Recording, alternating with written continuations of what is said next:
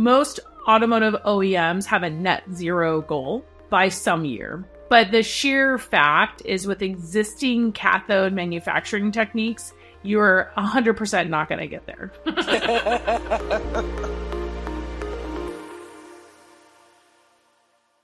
Greetings, Earthlings, and welcome back to our podcast, the show where we chant the mantra, there has to be a better way. Today on the show, we're going to examine how one of the three main components of lithium-ion batteries is made in a way that's expensive, energy intensive, and uses a lot of water. But our guest will tell you it does not have to be that way. But before we get into how to future-proof EV batteries, the requisite podcast logistics. I'm your host, Lisa Ann Pinkerton. I support mobility startups with my PR firm, Technica Communications, and I support all genders in this space with women in clean tech and sustainability. Thank you to Resource Labs for having us on the network and to all of you Earthlings who found us there. If you appreciate us as much as we appreciate you, please take a moment and go to your podcast app and drop us a review. Every star helps. You can also cover some of the costs of our podcast by becoming a Patreon member. Please click on the show notes to find a link to our Patreon page. All right, so we all know the EV revolution is coming, and depending on where you live, you might be seeing these changes in the streets. That's why in episode 2 of our first season, we argued your next car will be an EV. A bold prediction, I know, but we're not the only people who think that way. Fast forward to season 3, and Bloomberg NEF expects the EV market to grow to $8.8 trillion by 2030. It's just in 7 years, people. And between then and 2050, they expect passenger EVs to make up the bulk of sales. Now, to put that into perspective, babies born this year will be in 2nd grade when EV passenger sales are expected to be ballooning. And considering that batteries play a big role in the cost of EVs, it makes sense that we need to bring those costs down. Cathodes are the component I alluded to at the beginning of the show that makes up 60% of the cost of an EV battery, generally speaking. And that's why our guest is working at the nexus of EV battery materials and advanced manufacturing to influence how this aspect of the battery is manufactured. Her name is Virginia Klausmeier, and she's the CEO and founder of Silvatex.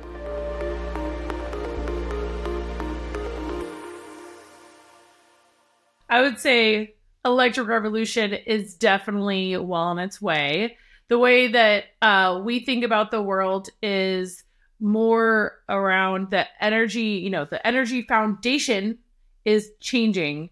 And the structures to change that foundation are being rebuilt. And they need to be rebuilt so that they withstand for centuries to come, right? So that is why we consider future proofing, so that you can build the future of the clean energy revolution for generations to come. And so what's wrong with batteries right now that makes them not prepared for the future? So I think the high level, the battery sector has done a lot of development, and over the last, decades has come down to specific material sciences that work to perform the way that humans need them to. Then now the next biggest stage we have as sort of, I'd say, the industry is to scale those materials in a way that is appropriate for the volumes that's needed, and to also bring the price points down. So those are, when you look at what the problem is, those the two issues are how to scale in a cost-effective, carbon-neutral way. It makes sense that we would start this electric vehicle revolution based on battery technology that existed previously. Like you think about Tesla famously using laptop batteries and chaining them together for their vehicles, simply because that's the technology that was available at the time. And they weren't really thinking about scaling up to massive numbers. They were just focused on let's just start somewhere, right? So now that we've like the EV revolution's established, it's happening. More EVs are selling all the time. I appreciate your perspective that now we get a chance to think about how do we want to scale these technologies and how can we do it thoughtfully? Because if we're just basing it on it, what I would consider the incumbent technology, that's not sustainable. It wasn't, incumbent solutions weren't designed that way, right? A lot of the batteries were, how do we get it good enough to work in the iPhone? And it has been the same type of lithium ion battery, background, but they're changing the cell designs, right? So now you have these huge battery cell manufacturing plants that have designed the cells to be more compatible for electric vehicles and energy storage applications. But the part of it that's really interesting is that the next step is down the supply chain on actually looking at all the components that go into the battery, right? So what are the cathode, the anode? How do we scale those in a way that is appropriate for the market and where it's going and where it is, today? Yeah, that leads into my next question, which is your company, Silvatex, I find fascinating because the IP at the foundation of the company can be used in a variety of different ways. And you've chosen to focus on the electric vehicle market, specifically batteries and cathodes. Can you explain to us what is the work that you're doing with your IP to help future-proof batteries in the future? Completely. As an earthling, just to bring it full circle, as an earthling, the whole goal is to ultimately curb carbon emissions of humans to mitigate climate change, right? So when you're looking at the battery pack, and you have the plus side and the negative side of the battery pack and the electrolyte that goes between, those are the main components. The plus side, the cathode, makes up 60% of the carbon life cycle of the battery, and thus the vehicle or, the energy storage module. So it's a very energy intensive carbon sink. It's also 60% of the cost of a battery. So, the cathode material makes up a disproportionate amount of the cost and the carbon life cycle. Our thesis and our focus on the cathode was making those materials in the most effective way possible on a cost and a carbon side and a scale side, so that it can help to reduce the bottlenecks in the supply chain, but also, of course, driving the market on a price point and having it be the best in class solution for the ultimate goal of reducing carbon emissions and climate change. And thank you. And there's some water savings as well, right?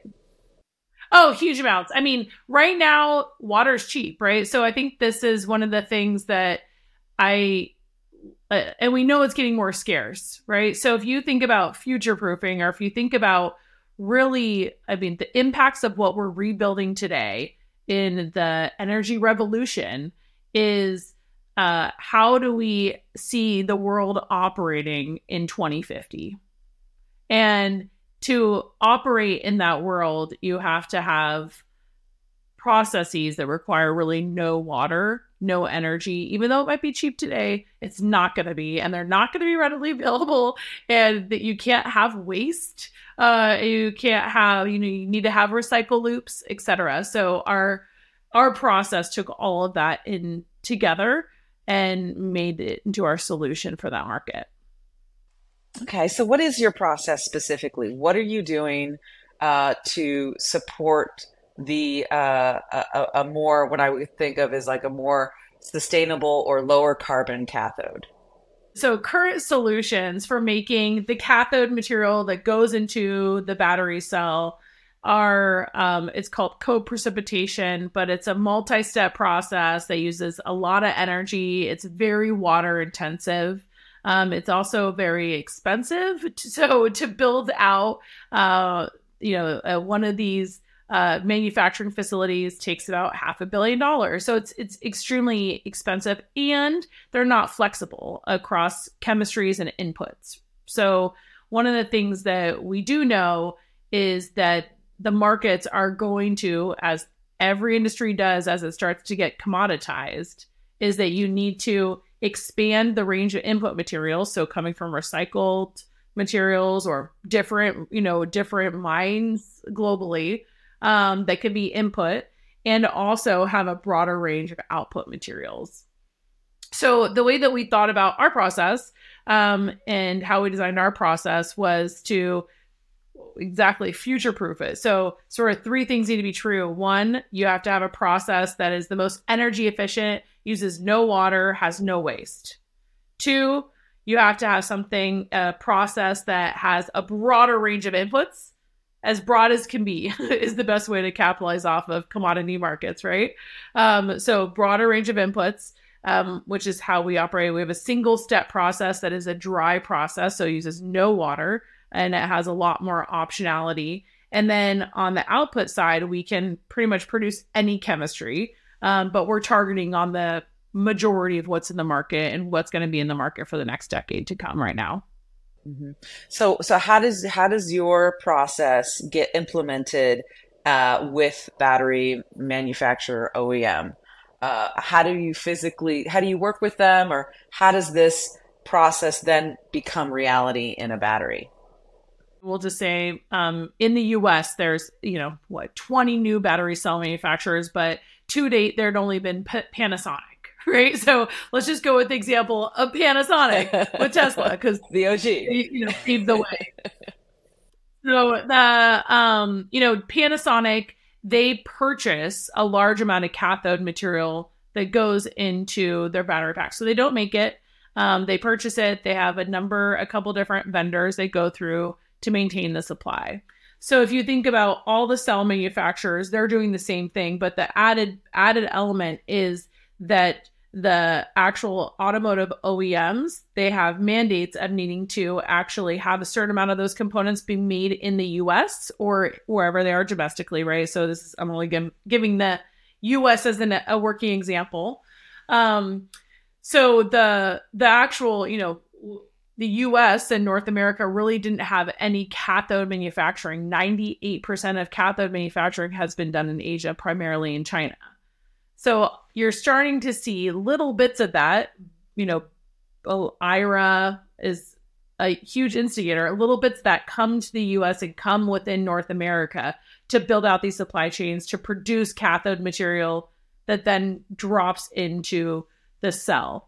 At the cell level. And then, of course, that cell provides the battery cells to an electric vehicle OEM.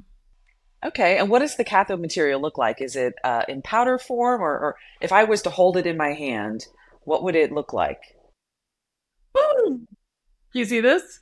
Yeah. So for those of you who cannot see it, yeah, it's just black powder material. Uh-huh. This is how you move it around. This is what you produce. This is cathode active material powder, and then that gets supplied, and then they turn into a little slurry, and it goes onto the cells that you see more, I'd say, readily on those videos, the promotion videos. And so would you work with existing cathode material manufacturers, or are you thinking you'll manufacture your material yourself? Ooh, good question. That's like the $1 billion question. Yeah. Today we are pretty bullish on doing early scale production ourselves. And then, it's kind of like all market and, all good early stage companies. Once you prove it, then everyone wants it, right? So you take on the majority of the risk, and you get to capitalize the most off the benefit. So we're definitely pretty bullish on that, in the short term. And so we're going to be producing cathode material at small scale, and then the sky is kind of the limit after we can build repeat on how we commercialize through joint venture, partnership, licensing opportunities, etc. Mm-hmm. And would the work that you're doing to make a more sustainable cathode active material then support these automotive OEMs in their ESG mandates and reporting? Completely. I mean, most automotive OEMs have a net zero goal by some year. Some are bullish and say 2035, some 2050. But the sheer fact is, with existing cathode manufacturing techniques, you're 100% not going to get there. So if you happen to be listening to this and you're a OEM, EV OEM board member, you must know that you have to look at your supply chain and invest in alternative manufacturing methods that are more sustainable, that do not have water, that are the most energy efficient, etc., to get you even to that path of having a net zero goal in sight. Oh, tell me this. We talked a lot about traditional lithium ion batteries. And then there's some other types of batteries that are sort of that people are talking about and attempting to develop. And I would love your expert opinion on them. They're called solid state batteries. What's your take on those types of batteries, and how should we be watching them as they develop? Well, I think that, so I'll just say this. Everyone has an opinion about solid state batteries. And for my business in cathode, actually solid state batteries use more of the cathode that we'd be producing than less. So they're usually changing the anode material and changing the electrolyte. So for our business, it only grows exponentially with the increase of solid state. What you see in the market is definite interest in solid state techniques, batteries, mostly because, some performance, but also safety within the EV OEM marketplace. The projected timeline for large scale, I think, is, in the next decade, you're probably not going to see them really dent the market too much, but you're starting to see some early stage stuff come on supply. And how is a solid state battery different than the traditional lithium ion batteries that we're familiar with? Yeah, the solid state is sort of how it sounds, like the intent. So traditional lithium ion battery, you have the cathode, the sort of the positive sign, the negative sign, and the electrolyte. The electrolyte is liquid. So I'm sure you've seen those like videos if something gets punctured and then and then you see flame, then it flames. And that's usually because of the liquid electrolyte. Solid state aims to try to make that a solid process with the electrolyte. So solid state electrolyte. So you're changing the anode material from like a graphene to some type of silicon, there's different innovations there, lithium metals, etc. And usually there's also performance benefits. So you have higher energy density, different levels of high performance capabilities. So it is a safety and a performance benefit that they're aiming towards. Thank you. It's something I want to explore in another episode. So thank you for the advice there. Again, like the whole battery industry, if you just imagine like it's growing like this, right? So solid state, there's a world for them and it's further out and it's going to be some version of that, of the market share. But for the, in the, I don't want to say the next decades, that probably the biggest problem that right now all EV OEMs and battery cell manufacturers have is access to the critical materials. So that's their biggest bottleneck. It's not performance, really. Resources. It's always about the resources, isn't it? If we used a lot less energy, then maybe it wouldn't be, but we use a lot of it. And we want things to be big, fast, and cheap, right? Very challenging. Mm-hmm. Well, and what about battery recycling? I've read that, with your cathode active material, that could potentially make recycling a more advantageous prospect. What's your take on battery recycling now? What do you watch? What are you seeing coming in the future? Yeah, battery recycling is going to evolve in Europe much faster than in the US. Every country, continent, is trying to secure their molecules of energy, however they're trying to do that, right? Recycling is a way to do that. Mining is a way to do that. So you're starting to see that that's going to be consistent around most regions of the world. So it's definitely it's definitely a big part of the overall picture is to create a full life cycle that's well to wheel.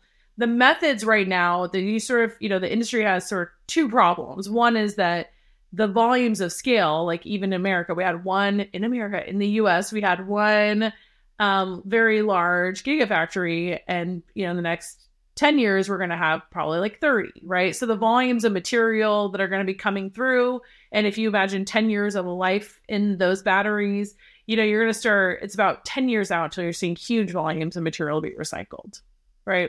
So getting them in the pipeline is kind of a hard thing. You don't want batteries to expire early because that's not good for really any carbon story. So you want the life cycle of that to extend as long as possible. But for the recycling story, it's a challenge. So that's one thing, is that getting really a large amount of volumes into the supply is going to take some time. And then the other is doing it in a way that overall is carbon efficient, right? It doesn't make, it's important to have a fully closed loop with these materials that makes it very renewable, and a very positive story and carbon story. But you need to actually extract out the nickel, the lithium, and those components to recycle them. You need to have a process that doesn't require a huge amount of energy or, toxic chemicals. So that's a different piece of the industry problem, is how do you lower the carbon profile of recycling? And, in our piece of the world, what we look at is how do we take material that comes off the recycle loops faster so they don't have to be synthesized, purified, and then add a sulfate molecule onto it, so you have all sulfuric acid waste. So that's where we use inputs from the recycle streams that are much less processed. So it's overall probably the best in class carbon story you can tell, while upgrading that material to high performance material, right? So a very good economic story as well. It seems like you're hitting, it's like I hate this phrase because everybody uses it, but like you're checking all the boxes, right? Lower cost, less water, less waste, better to recycle, higher quality product. It's exciting to imagine a world where we've really thought critically about the materials we're using ahead of the time, so that when we do scale up the EV revolution, we're not looking back. Generations aren't looking back at what we did and be like, oh, well, they really didn't really think about that at all, did they? They just kind of ran with it. Now we got to clean up their mess. That's my worst nightmare, is having my kids in 20 years, if it's in 10 years, be like, Mom, what were you thinking? And I think, we have that in our generation, with our parents, like what they did with plastics, right? It was new and it was super useful. And now everyone's like, oh my gosh, it is incredibly toxic and it can never leave this planet. And it's really impossible and costs so much to recycle. And, the true cost of plastic is not at all incorporated into it, and it is, so it's still, for like a lot of petroleum based products, right? You still have that problem.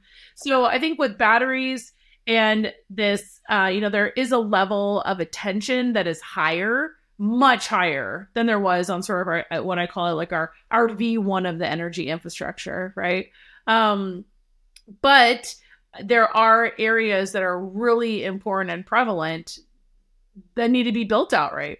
And part of them is specifically the manufacturing side of these materials, because, all of it, if it uses huge amount, if they're energy, intensive and water intensive and create a lot of toxic chemicals, like there's no way that will add up. That math will add up in like decades, at all. We're just making more problems for ourselves.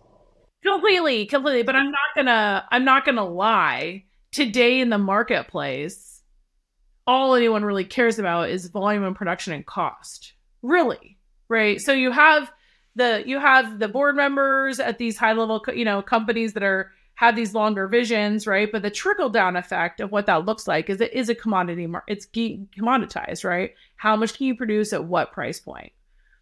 And so I think that it's going to be really, really important that how the market grows is that we do make wise choices, but we can also reduce the costs, and that's how the market adopts it, right? And increases market adoption. And it has all these ancillary effects. I think you're onto something because with my fiance Julian Adler, who's he's an executive coach. He taught me this concept of like you're only responsible for the information and knowledge that you have at any one time, right? And often people are doing the best they can with the resources they have. So if we look at the plastic analogy, people didn't know 40 years ago that you shouldn't be microwaving plastic or like using like they didn't realize what plastic was how it was gonna affect the future. But here in this conversation, and what you've done with Silvatex is you've revealed like here's some information. Now we know how we can do better, and we have this information now. So let's use it. Once you have the information, collectively, I believe as society, we're responsible for it. The big marching thing is there is a better way. There is a better way. There is a better way, right? So the first step is, and I think we're past this point because around COVID and post, so in 2021, 2022, it was like, is it going to take off? Okay, electrification has taken off. Energy storage has taken off. The numbers are looking great. I think most, you see this every day. Renewables are gaining higher traction of becoming the better cost approach, long term, short term, etc. Right. So all of that is happening in a very positive way. So I do think sort of the first version of, we got to do a better way, like is happening. And then the next version is building out the growth to support these supply chains has to be done thoughtfully, right? It can't just be, we are in a different place with chemicals and certain amount of waste, disposal, but energy and water is it's still pretty cheap in the scheme of things that even though you reduce that, the cost, it doesn't get, add in the cost as much. And I mean, if you're able to address like you're talking about reducing the cost of cathodes, and that's 60% of the cost of the battery, it seems to me that the industry would be looking for that better way and would be interested in applying new methods for reducing that cost. Here's a version of the world that I think almost everyone who's a politician or a business person wants to see happen. That you have somebody in an area that is economically deprived, that has, usually those areas have worse emissions because there's more diesel being used, they're heavily trafficked, etc. So these people living in those areas are low income and they get the worst pollution. So then they suffer medically and their life expansion, like all these elements. So imagine a world where, like people in these types of communities are able to buy an electric vehicle that provided them jobs, that were more localized. And they also, around them, their world was becoming electrified. So they don't have those emissions. And so they ultimately are able to be in this like very different life space. And the only way we can reach that population of people is if we're able to reduce the cost of vehicles, period.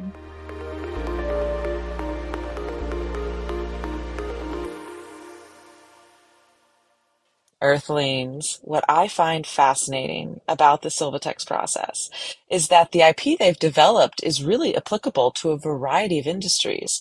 And I can see why they've chosen the battery as a place for them to start because it seems like there's so much ground to be made up, both from a sustainability perspective and a cost perspective. So keep your sensors pointed at Silvatex so we can watch how they lead us into a battery future that we can all be more proud of. In future episodes, we'll also look at solid state batteries and battery recycling to continue this series. Now, before we go, we get to restore our faith in humanity. Today's spotlight comes to us from Venezuela, where artist Oscar Olivares has completed what he said is one of the world's largest ecological murals made entirely out of bottle caps. This art is really cool and beautiful, and we'll put a link to it in our show notes so that you can see it. It's 385 square meters and it's made out of 400,000 bottle caps. Local residents collected 1 million of them for the project and they also helped him put it together. He said that he was able to educate residents on the importance of recycling through this project. And Olivares said that there's no real education or policies about living a sustainable lifestyle. So his projects help lead more people into wanting to recycle and to be a part of his work. Doesn't it feel better knowing that there's people out there in the world making it better? We hope you will all choose to do the same wherever you are on this beautiful blue-green space flower we call home.